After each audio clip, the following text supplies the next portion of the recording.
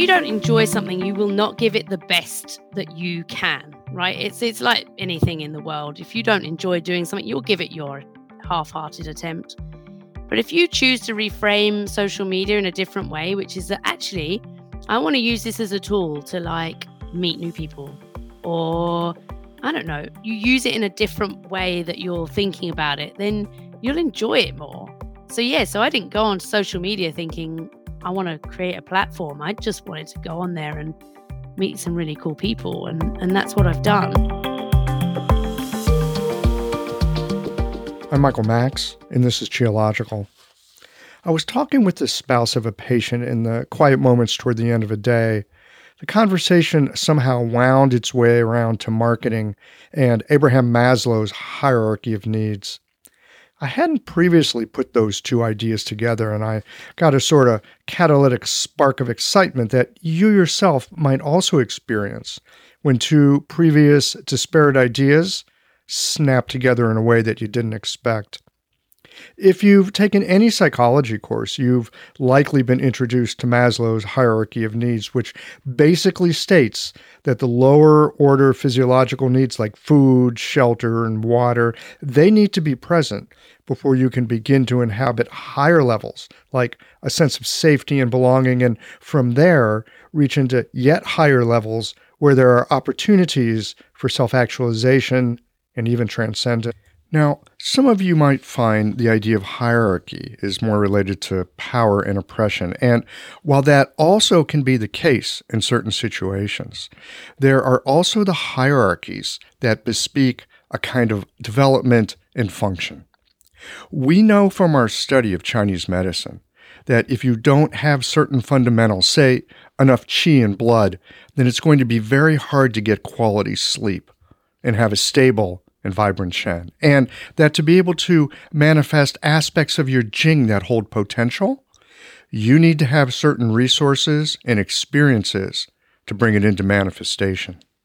The thing that caught my attention in this conversation with my patient's spouse was how if we are operating at a particular level of Maslow's hierarchy, then we can connect well with others at that level or lower, but it's harder to connect with those above.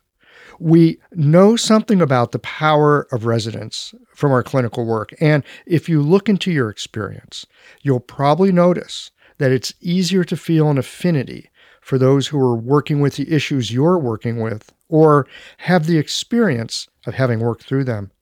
It's a little more difficult to connect with those that are further along the learning curve if we don't have that life experience as well. It's more difficult to have empathy for those who don't share similar challenges and triumphs. And this is why marketing, not just for an acupuncture practice, but for any business, can be hard. Because it's difficult looking across the stratas of Maslow's hierarchy of needs to see what the other person is seeing that you don't see, or to grasp what the other person believes that you don't believe, or understand what the other person wants that you don't want at all. All of you listening to this are lucky. You're living high enough on Maslow's hierarchy that you have a nice device that tunes in this podcast. You've been able to acquire an education that allows you to either study or practice Chinese medicine. We're living pretty well. We're fortunate. But that does not mean that we might not have parts of our personality or being that are still stuck at lower levels. We might indeed at times be struggling day to day with getting our needs met at basic physiological levels, or there might be aspects of our relationship lives that are unstable. Really, it's not that we finish one level and we're done with it for life. It's more that we have greater bandwidth to move between those levels, that we might have enough empathy to see another from their point of view, and enough ego strength of our own so that you can understand another's beliefs or their perspectives without abandoning your own or demand that they think more like you do.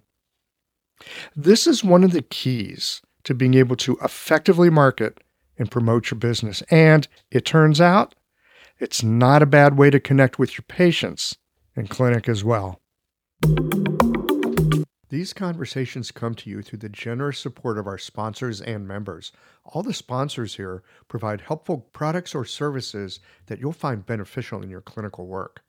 Worried that an EMR is too complex for you? Jane has friendly and knowledgeable support. Mayway Herbs is celebrating the 55th year of their family business. You're invited to make use of their vast library of resources. Are you concerned about the health of Mother Earth? AccuFast Needles is doing something about that. You can too. And later in the show, Ann Cecil Sturman offers up a sinew treatment, and the folks at Blue Poppy have something special to share as well. Do be sure to visit the sponsors page on the Qiological website to take advantage of all the special offers our terrific sponsors have for listeners of the podcast. I don't know about you, but sometimes I take a step back and marvel at my acupuncture needles. I mean, they're the world's simplest medical tool. A sharpened wire and a handle. That's it. And with this simple tool, hundreds of health conditions can be resolved. I love it. What I didn't love was the amount of packaging waste I generated at the end of the day. But that has now changed too. Ever since I switched to AccuFast earth-friendly needles, I reduced my packaging waste by 90%. Not only are they a great needle, but the folks at AccuFast plant a tree for every 2 boxes of needles I use in the clinic. By switching to AccuFast needles, you'll be helping patients, planting trees, and joining a community of practitioners changing the world. Like our simple needle, being a part of the solution, it's simple too. Visit AccuFastNeedles.com/Qiological to learn how. Hi folks, I'm Yvonne Lau, president of Mayway Herbs. Our family business turns 55 this year, and we wouldn't have gotten this far without the love and support of our community. We're truly grateful and promise you that we'll continue to work hard to support you and your practice. Please visit Mayway.com to find the perfect Plum Flower brand formula or formulate your own in our dispensary. Our site also has lots of articles, videos, and herbal recipes for you to explore. And tune into our podcast, Chinese Medicine Matters, for insightful discussions on all things TCM. Learn about treatment strategies and powerful herbal remedies. As we welcome the month of May, our focus is on women's health. Our newsletter articles and podcast episodes this month will highlight different aspects and unique challenges women face, so subscribe or tune in. And if you're a practitioner, get a discount on our women's health formulas this month. Just visit Mayway.com. This season and every season, trust Mayway Herbs for your health and wellness needs, and thank you for supporting Real Chinese Medicine. I love how technology can help to automate my office, and I want to share with you my favorite tool for doing so, Jane. Jane is a clinic management software in EMR with a human touch. Whether you're switching your software or going paperless for the first time, the Jane team knows that the onboarding process can feel a little overwhelming. That's why with Jane, you don't just get software, you get a whole team.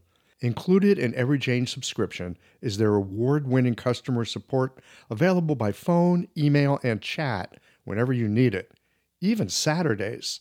You can also book a free account setup consultation to review your account and ensure you feel confident about going live. If you're interested in making the switch to Jane, head to jane.app/switch to book a one-on-one demo with a member of their support team. And be sure to mention the code Qiological at the time of sign up for a 1-month grace period on your new Jane account. For a long time, I found that computer technology is one of the more interesting tools in the kit. Nothing short of magic, really, especially if you grew up without it. But some of the modern applications that loosely fall under the social media rubric, it's like a set of tools that, for me, came with a set of instructions that I can't quite puzzle out. It's a media that seems to take the very worst of our human tendency towards tribe and stereotype and throw some gasoline and a match on it. And yet at the same time, I'm aware that social media can be connective, used to create community, and be a venue to connect like-minded people all over the world. When I see an example of somebody using social media well and in a thoughtful fashion, It brings on a feeling of relief and makes me wonder if I might yet be able to learn to navigate these technologies that bring out the best and the worst in us. I came across Andrea Dewhurst's The Channel Project and appreciated her distilled simplicity around explaining Chinese medicine. The Instagram canvas is small, and it's not easy to stand out from the cacophony of color, image, and motion that makes up pretty much anyone's Instagram feed. And yet, the Channel Project caught my attention. And it caught my attention because of its simplicity and generous use of space.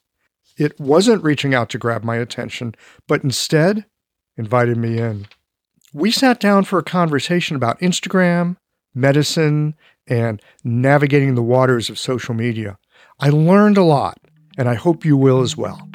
Let's get into this conversation with Andrea.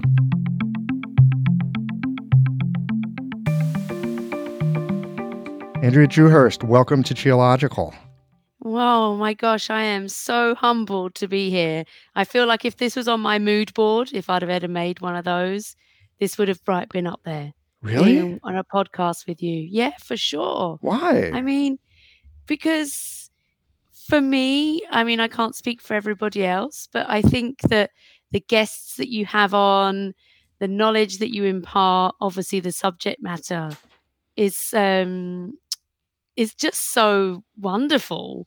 And so I feel really honored to be asked to be on here and follow along some great people. So yeah, that's why really I love the podcast. Well, I'm glad you love the podcast. Do you know what the secret sauce is to the podcast? No, probably the sound quality. Well, the sound quality helps. It doesn't hurt. Here's the secret to the podcast. I think this is the secret sauce. I could be wrong, but I think the secret sauce is I find people that are simply busy in their work. They're simply busy in their practices. They're just taking Chinese medicine and doing it. They're not particularly luminaries. They may or may not teach. You may or may not ever have heard of them. But they're just folks like you and me. We're just, we love this stuff. We're doing this stuff. There's all these amazing people in our profession who are just doing the work. And you never hear from them because most of us are a little bit on the shy side or we don't want to get out in front in public. I mean, there are the people that like to be in public. Yeah. Okay. And they go to the mosh pit, they, all that stuff, right? I'm like, mosh pit? I'm like, where's the exit? So I was going to say, I normally leave by 10 p.m. at pretty much anything. So exactly. Yeah. I'm out the back door too. Yeah. So really it's me thanking you for showing up for a conversation here. This is what makes the podcast so much fun.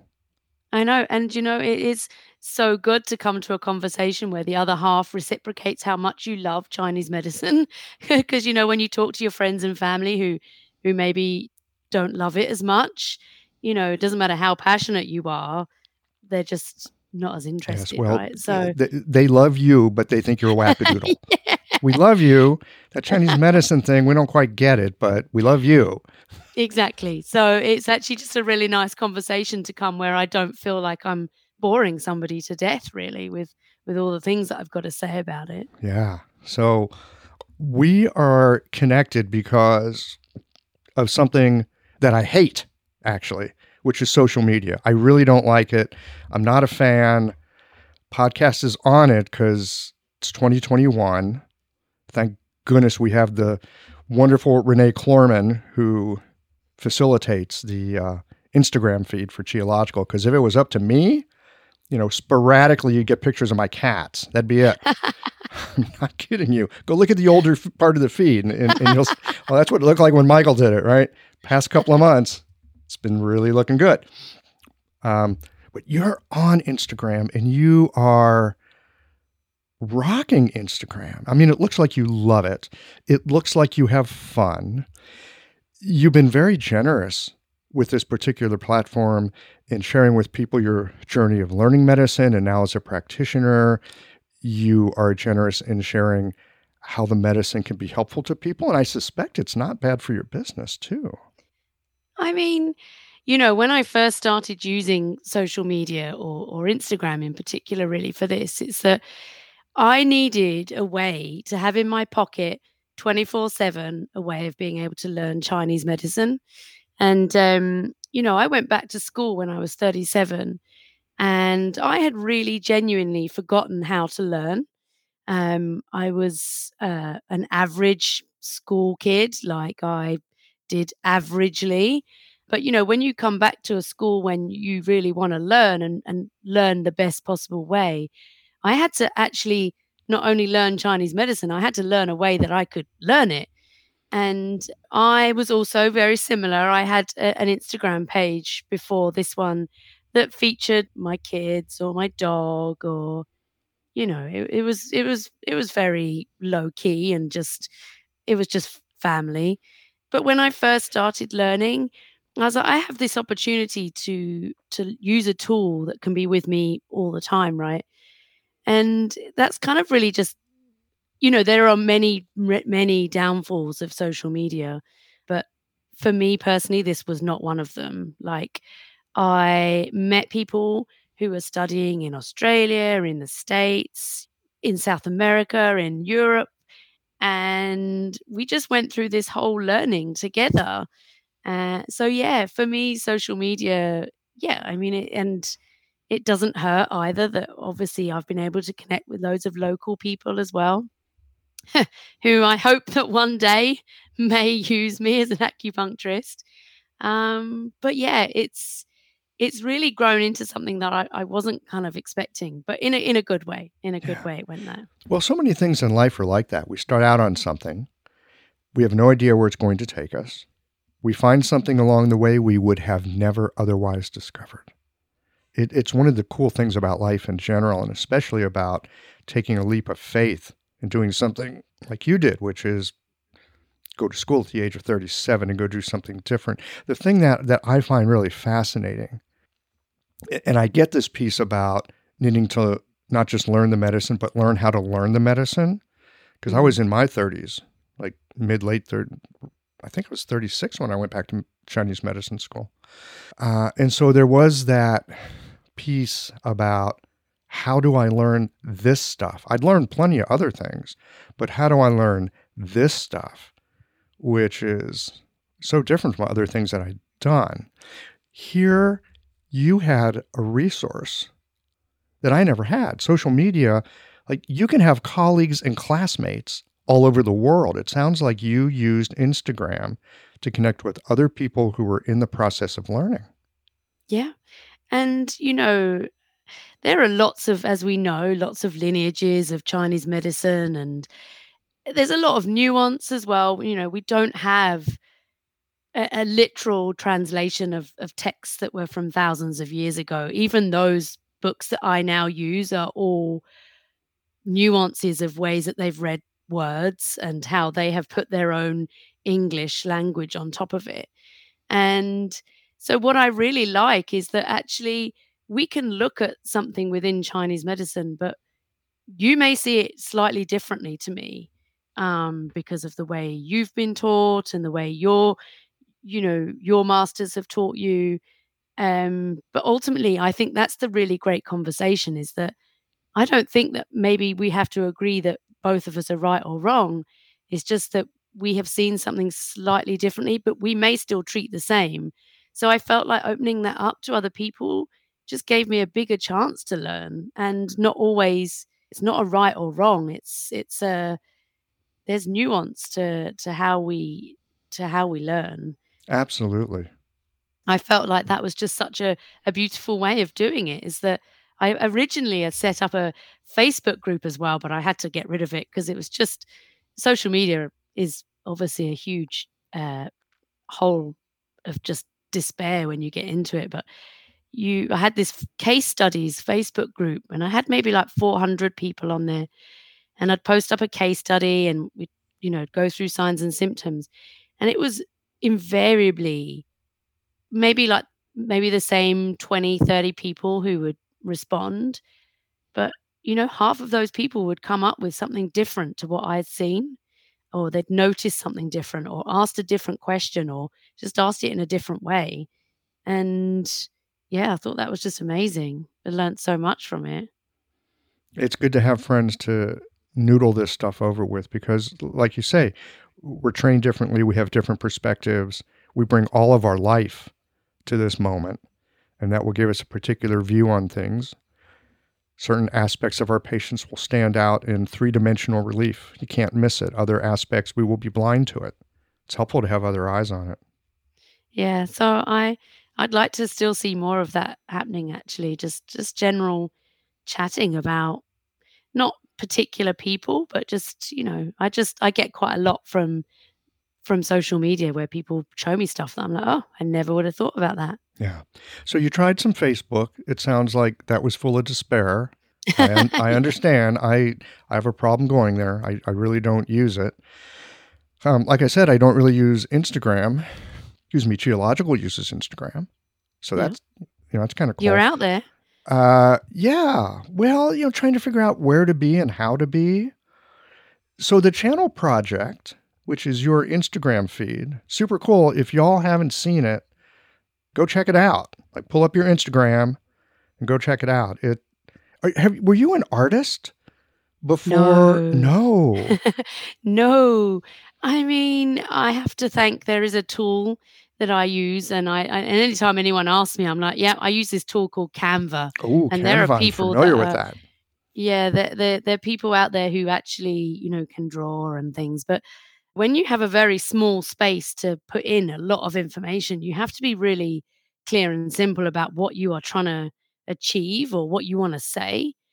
And I feel like those squares allowed me a chance to be both really visual, but also just really simple and basic, right?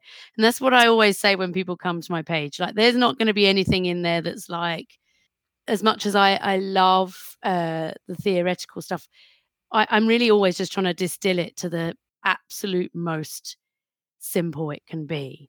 I think when you do have a limited space to do that in, you are kind of quite forced to be creative about how you do that.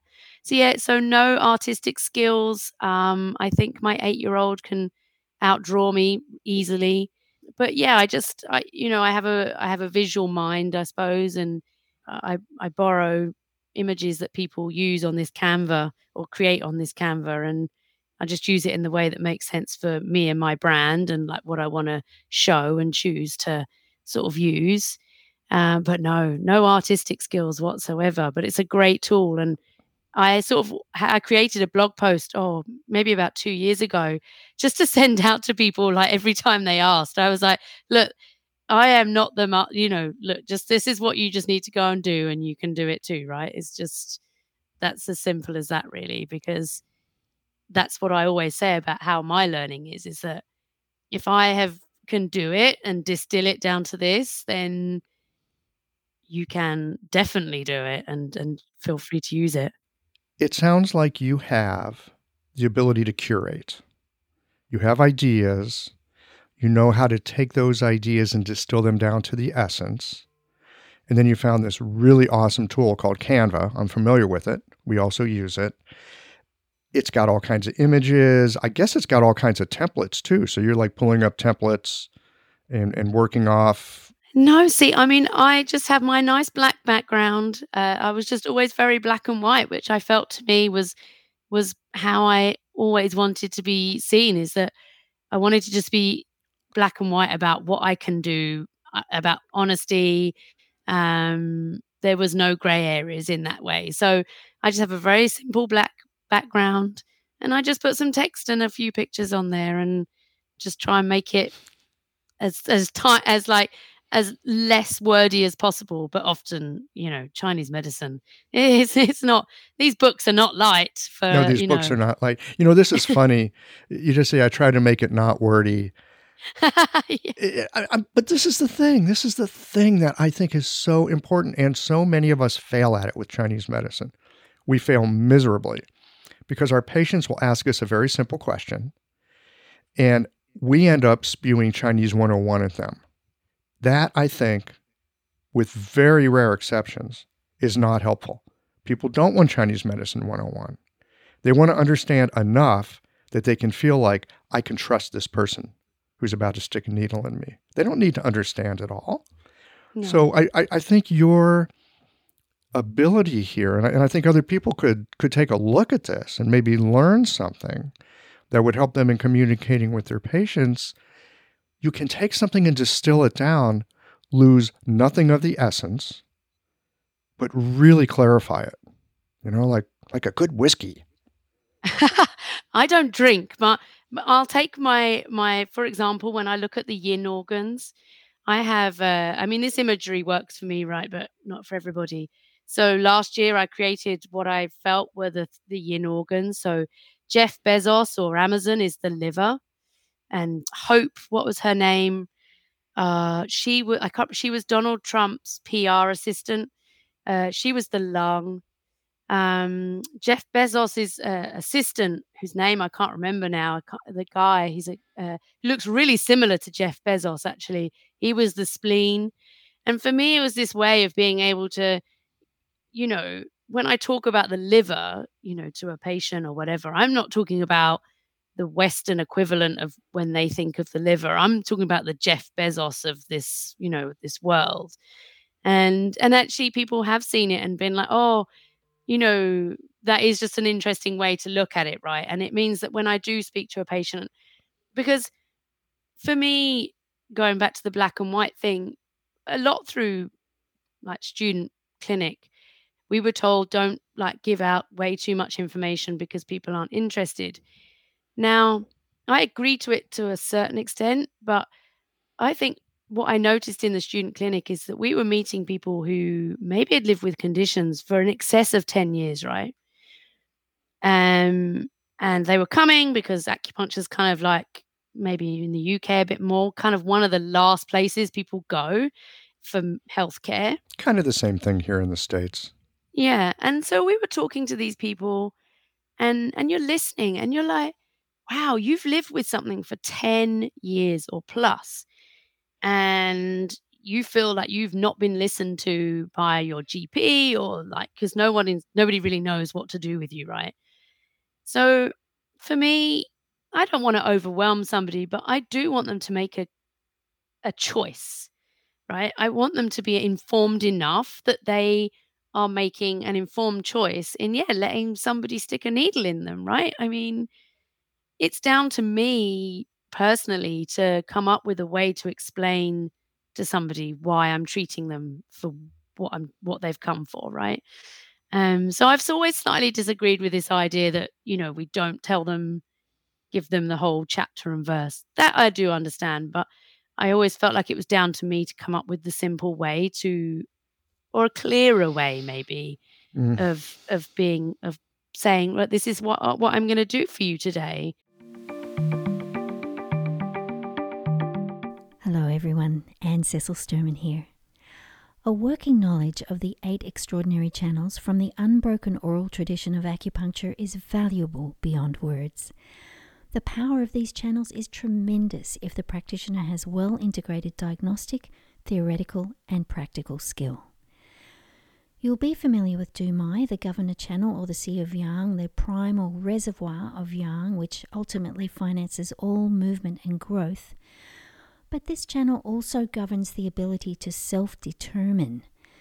The psycho-emotional presentation of your patients can be matched to a classical activation of this channel, clearing impedance in the free flow of Yang Qi to body, mind, and spirit.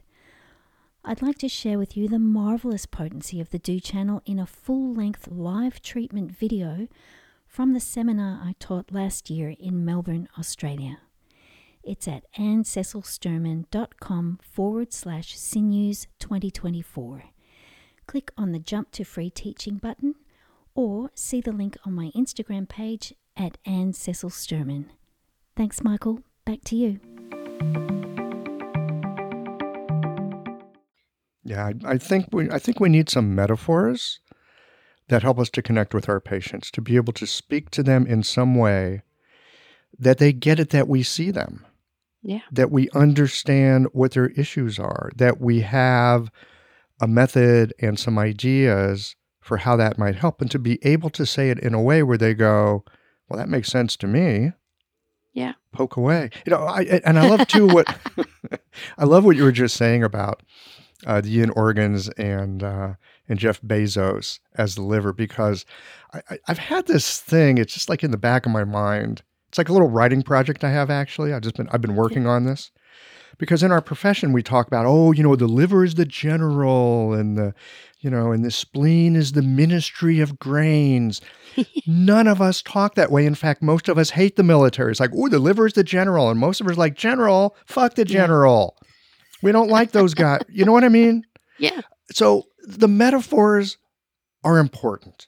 Yeah. And it's in the Chinese culture, it's in the Chinese language, all that's there. Great. But how can we make it real today? And this is hilarious, because I've been, again, in a little writing project of mine going through this. The liver, in my mind, is Amazon. Not just Jeff Bezos. It's Amazon. Why is it Amazon? Because it's the ultimate in logistics. That's what the general's about. They see where it is. They take it where it needs to go. The flow of chi has to move. If your Amazon package is a day late, dude, people get chi constraint. Yeah. I really love that you've thought of it as well as Amazon, because when I think about it, I'm like, well, all those warehouses, they store these vital substances, and, you just think, and it's exactly that, right? And when things start to go wrong, it gets angry. And I don't know if it's this again in the States, but we've had quite a few documentaries about Amazon and workers' rights, and they're made to work for like 10 hours straight. They can't go to the bathroom during that time. To me, it just feels like Amazon, like liver and Amazon. It just feels so good to me, the pairing. It kind of fits. So, and again, we're talking about taking the stories and the understanding of Chinese medicine, turning it into something that's digestible in modern life, right? Yeah. Through stories, through metaphors, through the work that you do with images and a small amount of words. Yeah. I mean, I did actually recently make not an announcement, but I was like, look, I've been through my 3 years of studying. I realized that this is just the start, but I was like, my page is going to move away from more of the like how I learned about the yin organs, or because I now need to look at my audience in a different way, right? Like before, I wanted to connect with other acupuncture students, and I hope that those all still hang around. But now it's like I want to take those concepts and use it in a way that a patient might be like, actually, I want to give this a try. I don't want acupuncture to be at the end of a very long list of other modalities that people will try before they come to us. And that again is where social media it could be great. I mean, I've only ever had one run in with somebody from a classical Chinese lineage who didn't like how I would explain things. But for the most part, I think I really wish, as you said right at the very beginning, as a profession, maybe a lot of us are slightly more leave at 10 p.m. than be in the mosh pit. But social media to me is just normalizing what we do, right? Or it can be. It could be a channel for that. I want people to know that if they have a bad back, they don't need to go, like they could go to see an acupuncturist. It doesn't have to be me. But let's not make ourselves the end of the line of like all these things that they will have tried. And I try and answer all the hard questions as well. Like, I've just created a post about what happens when acupuncture doesn't work, because I want this sort of narrative like to be commonplace. I'm not a miracle. And whilst I think acupuncture is amazing, I want to be able to like just talk to people in just a regular way about what it is that we do. Yes. Well, and other people, people who are looking for your services, my service, our services, all y'all's listening, they have that question in the back of their mind. A lot of stuff hasn't worked. That's why I'm thinking acupuncture. Okay, what if acupuncture doesn't work? I think as an acupuncturist, being able to address that and talk about that early on builds massive amount of trust, because the person knows that you are there to help them, hopefully with the stuff that you've got. But if your stuff doesn't work or isn't that helpful, you got their back. You got people to refer them to. You've got other ideas. Yeah. I mean, I just feel like that's, and I like building that community of, and it doesn't have to be all acupuncturists. I mean, just having that community of people to be like, I don't think acupuncture is the right thing for you, but hey, here's X, Y, and Z, and I thoroughly believe that if I can't help you, that they might be able to. So I now use my page in a slightly different way, but I hope still in a way that acupuncturists will still get something out of it, which is that I'm sort of, putting myself up there a little bit for being like, these are the questions that your patients might ask. These are the answers we might want to give them. Like this Well, is. and here's another way that acupuncturists could find your work helpful. They can look at how you're communicating with patients and think about, maybe I could do something similar in my own way with social media. A lot of us aren't that keen on social media. Many of us are. I mean, I browse through the Instagram feed on occasion. Some people are super into it, which is, good for them. But a bunch of us aren't. For those of us that aren't really that into social media, we're not in the mosh pit. We're like leaving at 10 o'clock, maybe 9:30 if we're lucky. So talk to me a little bit about what social media is good for. It's like how does it help for people that are thinking, maybe I should do this, but I don't even know where to begin, or even if I should possibly waste all my time? Yeah. What have you found that's helpful? What could you say to, folks like me? Oh, see, interestingly, I have just had a article published. We have so I belong to the British Acupuncture Council in the UK, and they have a magazine called Acu, which is probably not that unsurprising. And I actually did write a article to submit to them because I totally realized that there's lots of people, and regardless of what business you're in, right? There are some people who just cannot get on board with like social media. And I wrote this article in a moment of like inspiration, and I actually spelt it out using the acupuncture. So you'll forgive me if I go through, but I mean, it's kind of like I was trying to address it in the way that I don't believe that social media is necessary for everything, right? If you know that your patients come to you through word of mouth, like 90% of your patients come to you through word of mouth, I don't think you need to be posting on social media like every day but I always think with all of these things, people are much more tech savvy now. Like, so my granddad, he's in his mid 80s. He reads reviews on the computer. Okay. So if you don't feel like social media is for you, you can still have like a Google My Business page, which is kind of like a form of social media, and ask your patients to maybe give you a review if that felt like that was something you could do. I just think that you need to have some online presence because people want to get a validation for their choice. And so, obviously they may not even look. I don't for a minute believe that someone searches for an acupuncturist on Instagram. Like, I don't think they type in acupuncturist near me on Instagram. I don't know. That would be an interesting experiment to run. Well, I think that they are looking into this idea of being able to add like a near me function. But like, what they do is they go on to, let's face it, it's probably Google, and type in acupuncturist near me, and then they get 5 at the top. Undoubtedly, they'll visit each of those web pages and they'll want to see someone who is active and knowledgeable and, has a presence. And I'm not saying it needs to be like all singing, all dancing, but I think that people, consumers are, if I want to call them that, they're careful with their money. Of course. And I think you're 100% spot on. Because I know for myself, I could be recommended to somebody. I'm going to go look at their website.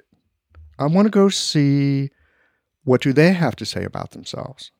Yeah. I mean, reviews are one thing. I'm lukewarm on reviews. because that can be so easily gamed. But Yeah. What's really interesting about reviews is when there's a bad review and you see the response of the person, Yeah. because then you really get to see, it kind of tests their mettle. But I like to see that someone is a professional, like truly a professional, before I go to see them. And the website is going to tell you something about that. When I go and I see a website and it looks like it's from 2002, I'm really put off. It's like they may be amazing practitioners, but it looks to me like they just don't polish their shoes. I mean, sometimes you meet someone and you hear they're great, and then you kind of look at, well, they're kind of disheveled. Their hair's not cut very well. They walk funny. You know what I mean? I feel that way about builders' vans. Like when I see a builder and he turns up and he's come from a recommendation, and then I look inside of his van and he's got like 6 months worth of like takeaway in his van Right. cab. I'm like, no, thank you. Yeah. No. I mean, if that's how you leave your van, that's how you're going to leave my house. So it's like Exactly. it's Exactly. like I think housekeeping. it's housekeeping.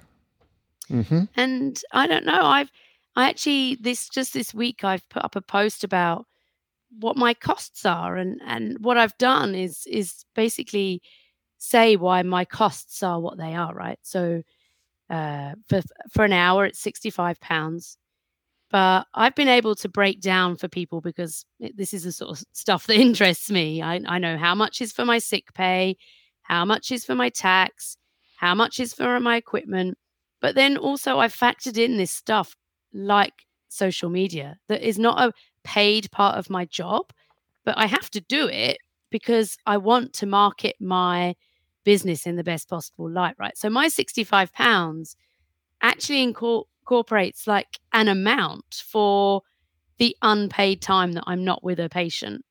And then I think that you are then not chasing your tail as much, right? Because I'm like, right, I know I've factored in that I need to do this, and my costs will cover that.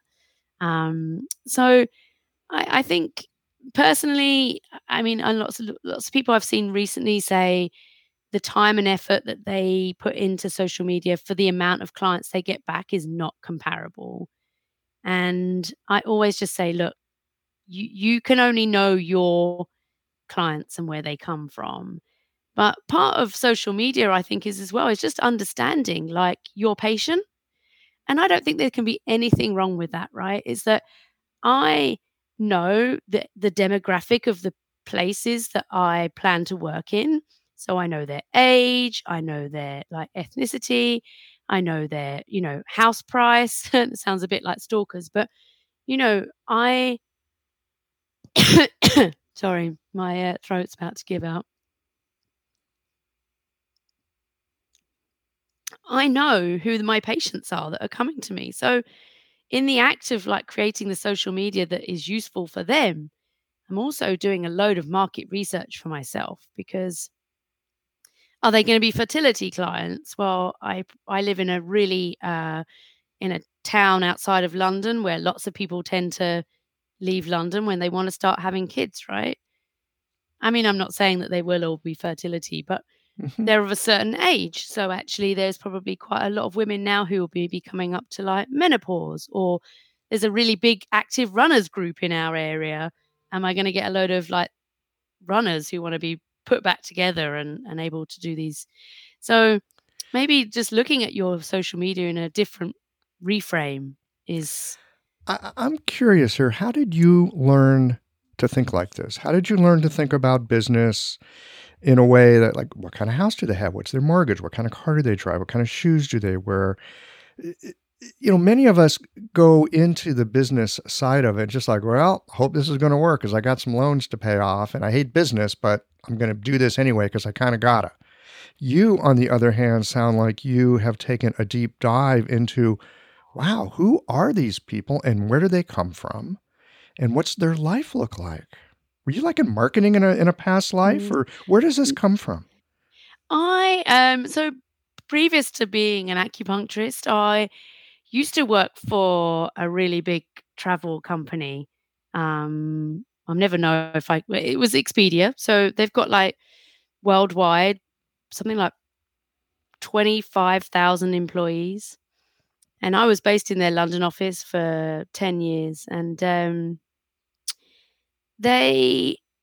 learned such a lot from just being a bystander in that business, because their whole ethos was test and learn. They were constantly testing what they were putting out there and learning from it. And I feel like it gave me such a strong foundation.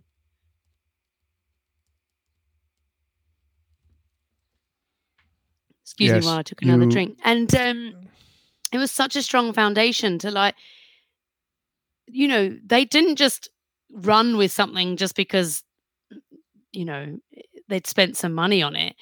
They tested it a little bit, and then they looked at the numbers, and then they were like, right, has this made a difference? I mean, sometimes we'd sit in on these meetings and they would honestly change the color of a button on a website and look at how their user interacted with that color change.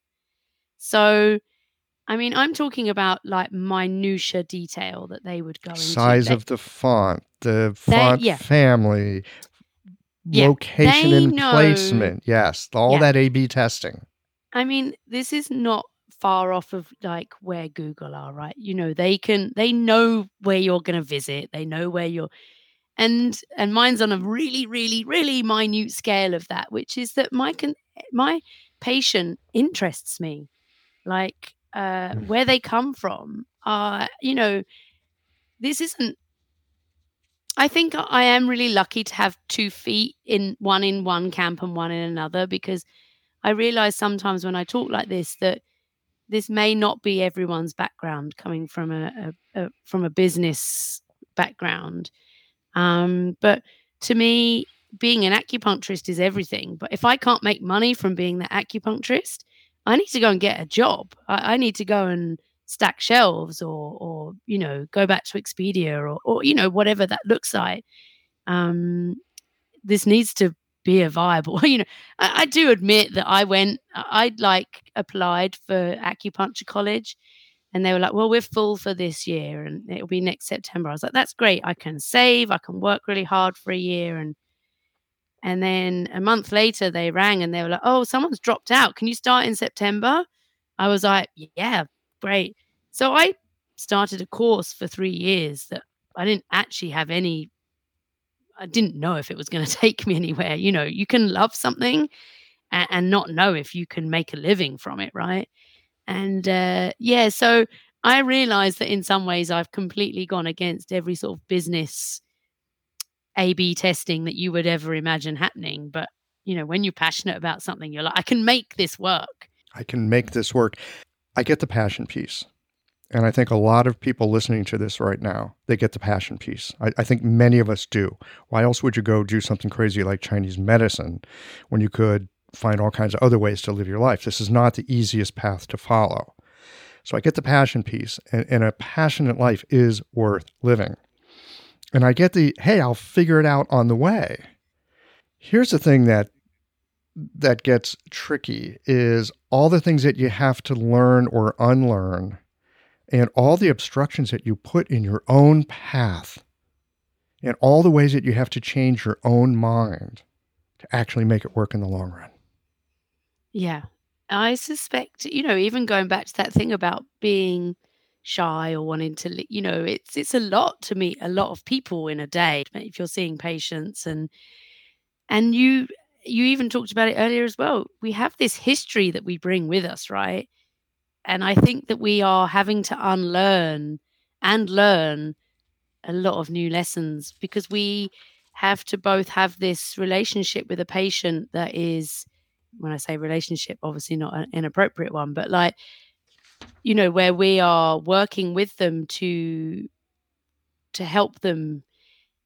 But yes, we also have our own stuff that we have to work through at the same time, and also go out there and make sure we have a viable business. So we've almost got like 3 parts to ourselves that we have to split into as an acupuncturist. It's the like business side, the acupuncturist side, and then there's just the human side to yourself. I think that's right. That sounds right. And with those three, and we've seen, you see this in nature, you see it all in all kinds of places. Triangles are the most stable form that there is. And your own personal development, skill with the medicine, skill with business. That makes for a really stable practice over time.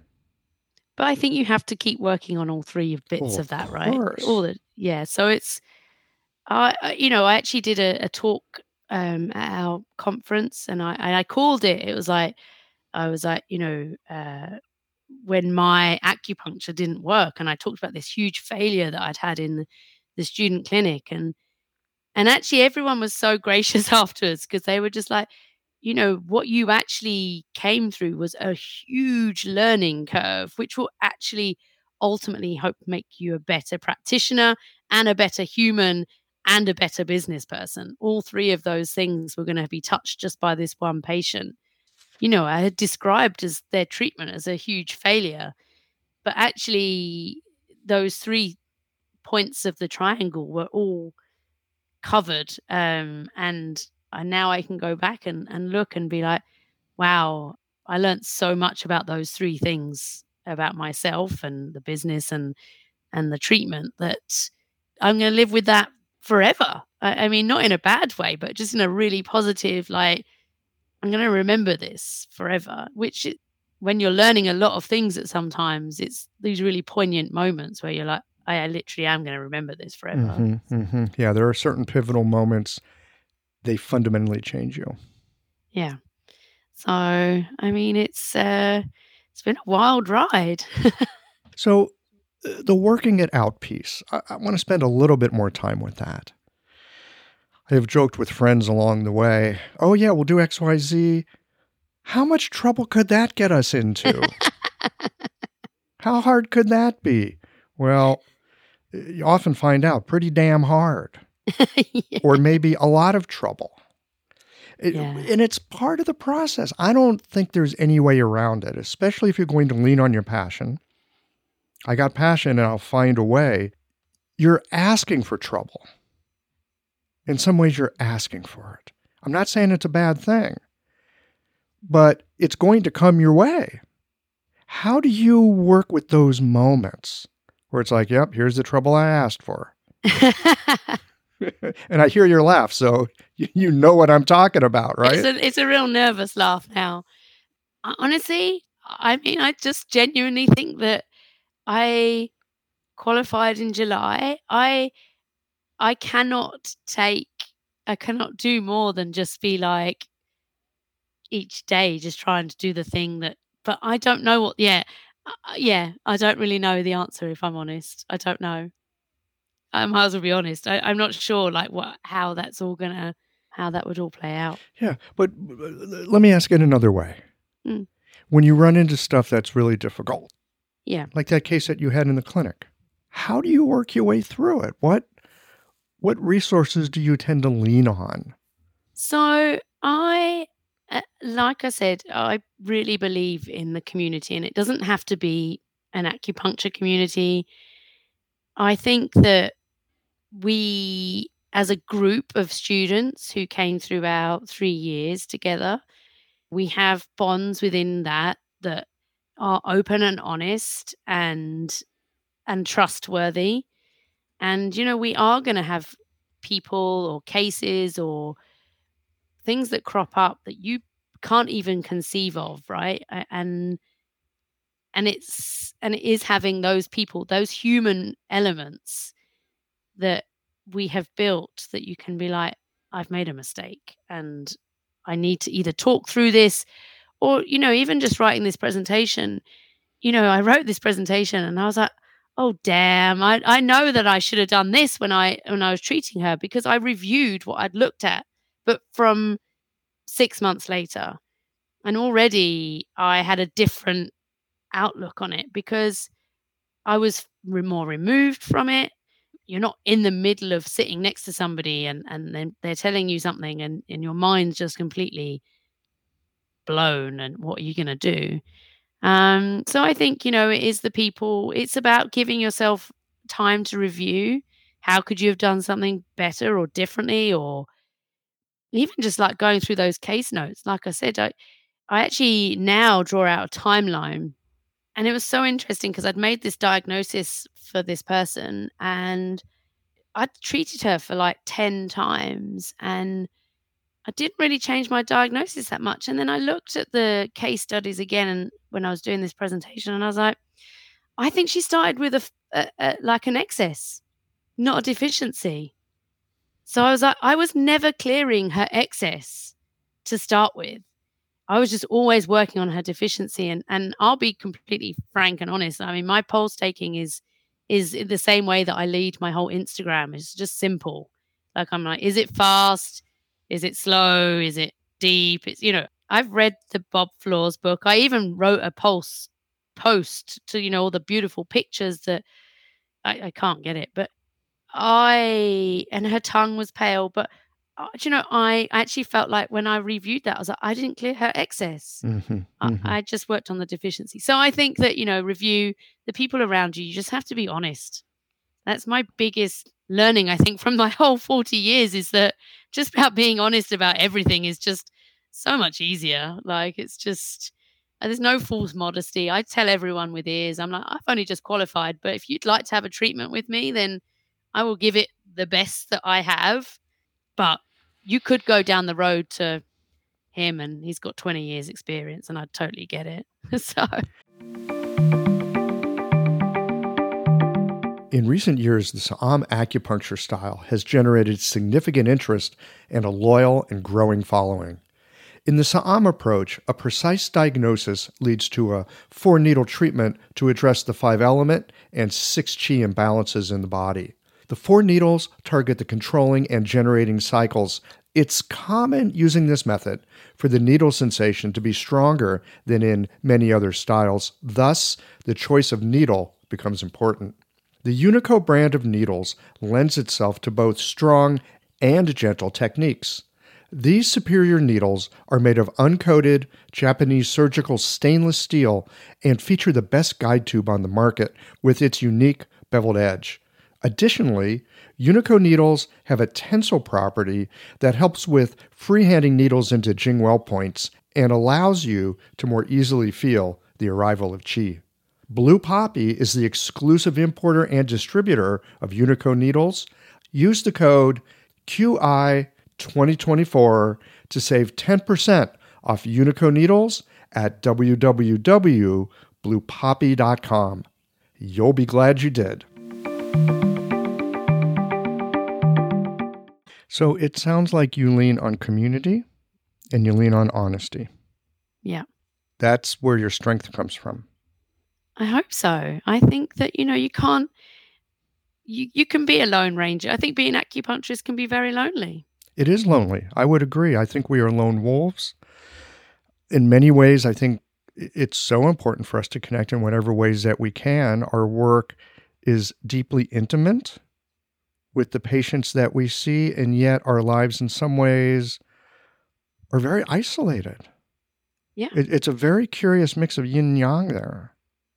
You're right. I mean, when you look at it like that, we do have a real, that seed of each of us. I think that that's kind of just such a beautiful way of putting it, is that we have that yin and yang within us that requires us to be a whole grounding yin person for our patient.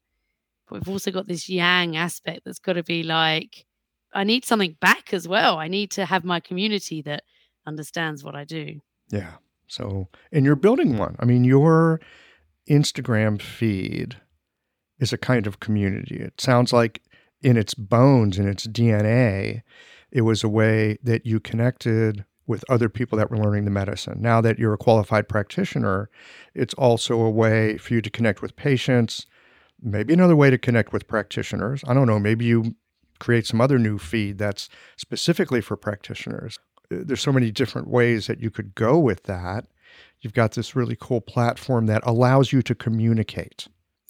And so often, I don't know, I think different people in different decades, we come of age and the world looks a certain way, where there's certain ways that the world communicates. So when I was a kid, I'm really going to date myself here. At one point, when I was in like middle school, my family got a second phone line. That phone line was for the kids. We could gab on that telephone to our friends as long as we wanted, and my folks could still get a phone call to them on the other line, because that was before call waiting and answer machines and all that. We had an extra phone, like the kind you hold up to your ear. And that was unbelievable to us. It just completely opened up a world. All right, that's me coming of age. There's people coming of age now, Snapchat, Instagram, Facebook, YouTube, on and on and on and on and on. The methods of communication are all over the place. The point I want to make is we have our ways that we use to connect and communicate with our community. You happen to have done something with Instagram that really has some depth to it. I would love to ask you a few questions about like the platform because I'm such a beginner. And again, thank goodness someone else is doing most of this for me at this point, but I still like to understand stuff. So, and I suspect there's people listening to this also thinking like, how do I even get started? What's important? So can I ask you a few questions about that? Yeah, sure. Okay. What is supposed to go in that little like about me? Because I'll often see these one-word things like, dog mama, yoga lover, vegan, blah, blah, blah. And then there's a bunch of little emojis like Egyptian hieroglyphics. I am sure these emojis are telling a story. I think that's it. Or you're supposed to put in how do you make an introduction is what I'm saying. I'm so confused. I use emojis less frequently. I can't make sense. I mean, some people can make actual whole sentences out of them, but I think that this is where actually you have to lean on a wider community. Is that everything that I've learned about Instagram, I've borrowed from another expert, right? From an expert on Instagram, because you can only be an expert in so many things, right? And then everything else you have to borrow from somebody else, use their knowledge, their time. And there's actually a lady who I follow, and she was saying about the importance of those lines, right? Because when someone comes to your bio, that's got to tell you in 150 characters or whatever it is, like why you're there. And one of the biggest things that annoys me about acupuncturists is we never say where we are. Like, I look at some acupuncturists, I'm like, wow, this feed is amazing. I'd love to go and visit them as an acupuncturist. And then they're like, in Adelaide. I'm like, that bio to me should be like, I want to know where you are. I want to know where your clinic is. Like, are you down the road or are you a flight away? So to me, the bio, and I'm borrowing this from someone else. So they said the first line should be what you do. So like, in a really simple way, like it could be just acupuncturist. I think mine is currently traveling acupuncturist in Hertfordshire, right? Ah, there you are with the local piece. Very, very good. Yeah. So the very first line says what I do, where I do it. And then the second line, because it's actually a bit tricky. I don't know if it's the same in the States, but because we're not a regulated body here, we have to be really careful about what we say we treat. So I've just put the words acupuncture, facial acupuncture, pain, gynecology, sports. I haven't put I treat these things. I'm just using these words as like almost keywords, I suppose. Mm-hmm. Don't use mine as a good biography, but like I said, it's that you have to, as a business person, you have to take those skills from somebody else who is an Instagram specialist. But for me, the bio is really, really important. I need to know what you do, where you do it, and what you're doing it with. Really, it depends. It depends if you were doing it for practitioner or geological. Well, at this point, I would be doing it for geological because my clinic, I've been at it long enough. It has wheels on it. Yeah. And I've got a website that I've had for a long time now. It has tremendous Google juice. Oh, nice. So, I've just been at it long enough that there's wheels on that bus. Yeah. I just have to like keep changing the oil on it. Yeah. But like your biography could be like #1 Chinese medicine podcast. Or I don't know what it says at the minute, but you know what I'm saying. It's like people want to know what it is, what they're going to get from it. What it is and what they're going to get from it. Yeah. Okay. And if you are a service, where are you going to get it from? That's my one call out from this podcast is please, if you're an acupuncturist, please put in your biography where you live or where you practice. Such a good idea, especially if they do start going with near me local things. This is also a great tip for anyone with their website, that on the in the footer of your website, so it goes on every single page, you need your address, your zip code, your phone number, because then you're localized. You don't want to be found on a national search. Trust me, you don't want to be found on a national search, because someone from San Diego is going to call me in St. Louis and ask me questions about their health. I don't have time for it. And it's completely inappropriate. I want someone from St. Louis calling me. Yeah. Yeah. I had just had some lady do my SEO for me, and that was one of her biggest tips for me as well, is to put location in the footer. That's Location, in every page. location. Exactly. Yeah. Brilliant. I'm not done with the emoji piece, though. It's Okay. like, what is up with the emojis? Again, I came of age in a time when if the kids had a second phone line, that was like the internet of its day. So I'm an idiot with emojis. What's with these lines of emojis? That I don't know. In mine, I used a star. And then at the end, after Hertfordshire, I put a deer, because a stag is the emblem of our county. So that's why I used the stag on mine. I'm hoping that people would understand that rather than just wondering what that random goat is on the end of my. It would be it would be something locals would get. Yeah, exactly. Again, you're playing to the locals, they would get that. I know. I want them to know where I am. I mean, there's quite a lot of chat at the minute about hashtags in like Instagram. And again, I'm not an expert in this, but the words that you use within your text, as in not in your picture, in the text thing, they're all keywords, right? Mm-hmm. Like that. And so your biography is exactly the same. If you want a local service, you want to have a keyword that suggests that you are where you are, right? Because it automatically drives a certain person to your page. Yes. So do you think about the algorithm? People are always talking about the algorithm. Does that, do you give much thought to that, or what's your thought about that? I think when you start small, and I mean this I think when you start small, you see the people drop off when you post something, and you're like, oh my God, I had like 100 people and now I've only got 50 because I've put something out there, that picture of your cat or whatever it is, and they didn't like it.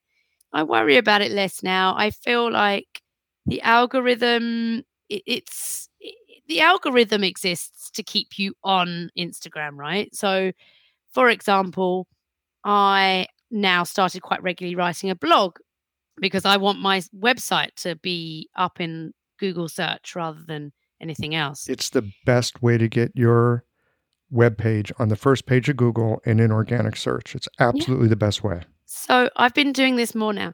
Google does not like you diverting traffic away from Instagram, right? So I have a website. It's in my bio of my Instagram page. They don't want you sending people off somewhere else, right? So am I worried about the algorithm? I'm never going to beat it. So I can't worry about something that I'm literally never going to beat or understand, right? I cannot, I can't, I'm not smart enough to even understand how they work out what comes your way.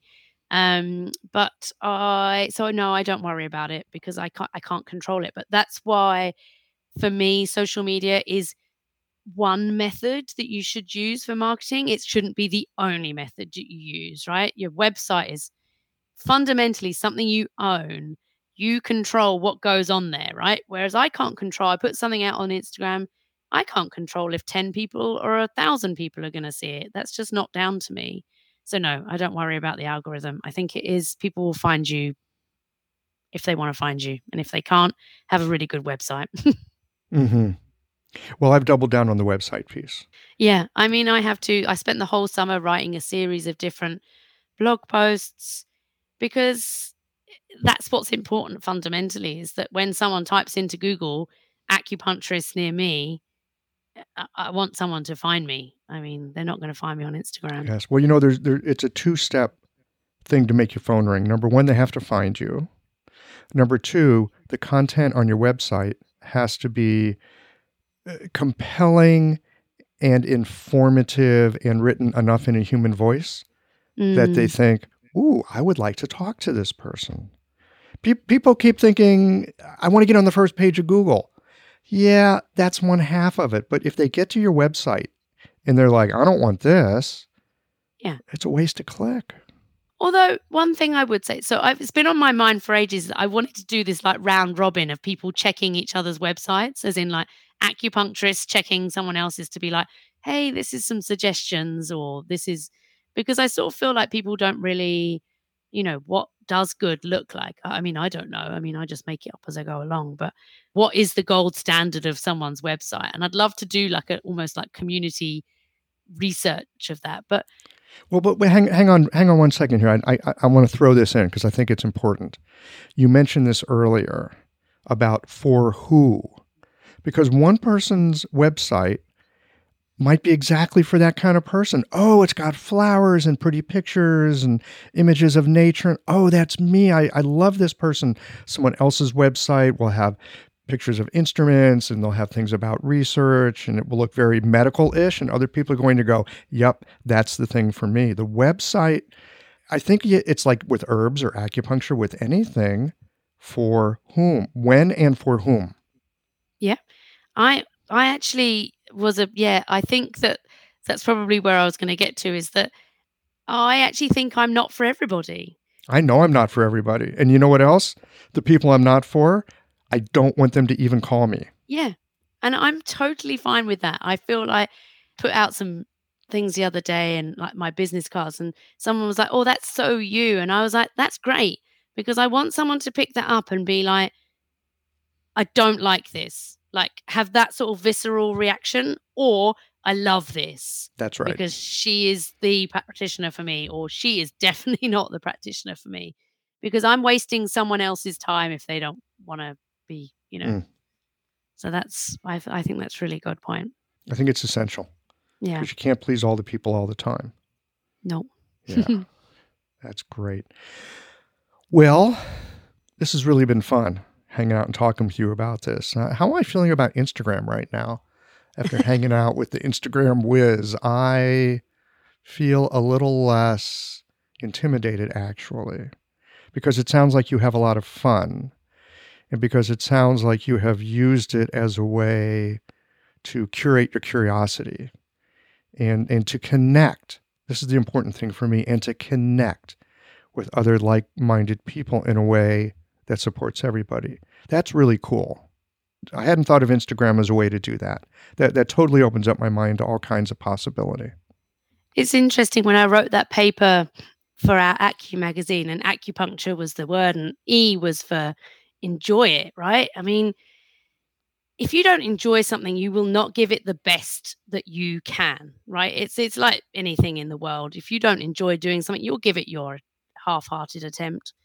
But if you choose to reframe social media in a different way, which is that actually, I want to use this as a tool to like meet new people, or I don't know, you use it in a different way that you're thinking about it, then you'll enjoy it more. So I didn't go on social media thinking I want to create a platform. I just wanted to go on there and meet some really cool people. And that's what I've done. And maybe that's why I enjoy it so much, is that I had just a different frame of reference for what it would do for me. I just wanted to meet people, and I did. And for that, it's been amazing. Yes, evidently that worked. Yes. Well done. Well, Andrea, anything else that you would like to share with the Qiological crowd before we say goodbye for today? No, I mean, I think it probably won't be the most theoretically exciting conversation that people will have had, but I think that if they just maybe look at things a bit different, then they may choose to market slightly different as well, and they may just find a different kind of enjoyment out of it. You just put marketing and enjoyment in the same sentence. I like that. All right. Well, again, thanks so much for your time today. This has been a pure joy. Thank you so much.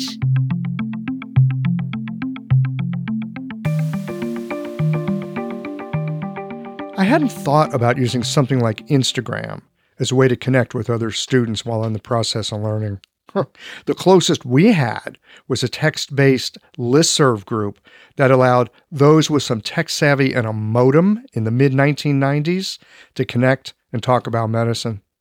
So I shouldn't be surprised that platforms like Instagram might be helpful in connecting like-minded learners who are in the process of puzzling out the practice of medicine. And it's been helpful for me to consider that while social media often brings out the worst in us, it also can be a connective force for helping us to learn and create community around shared values and endeavors.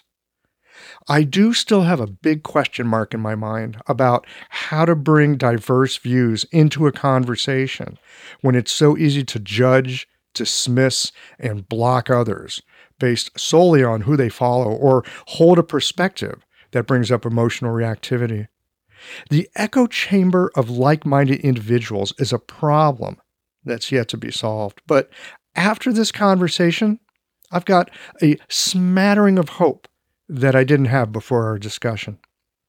And more than ever, I think that when venturing into social media, it's helpful to have a perspective and to know what your purpose is when using these electronic tools that clearly engage us at some rather primal levels. And speaking of Instagram, Qiological does have a feed, and our goal is to use it to share the experience and the clinical perspectives of our guests so we can all understand a bit more about the medicine that we share. Check out our Instagram feed at, well, of course, at Qiological over on Instagram. Thanks as always for listening.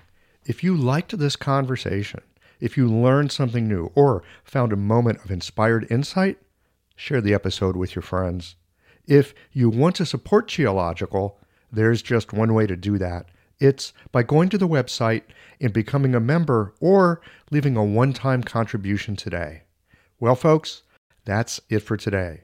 Join us again next Tuesday for another conversation that connects up the voices of our community.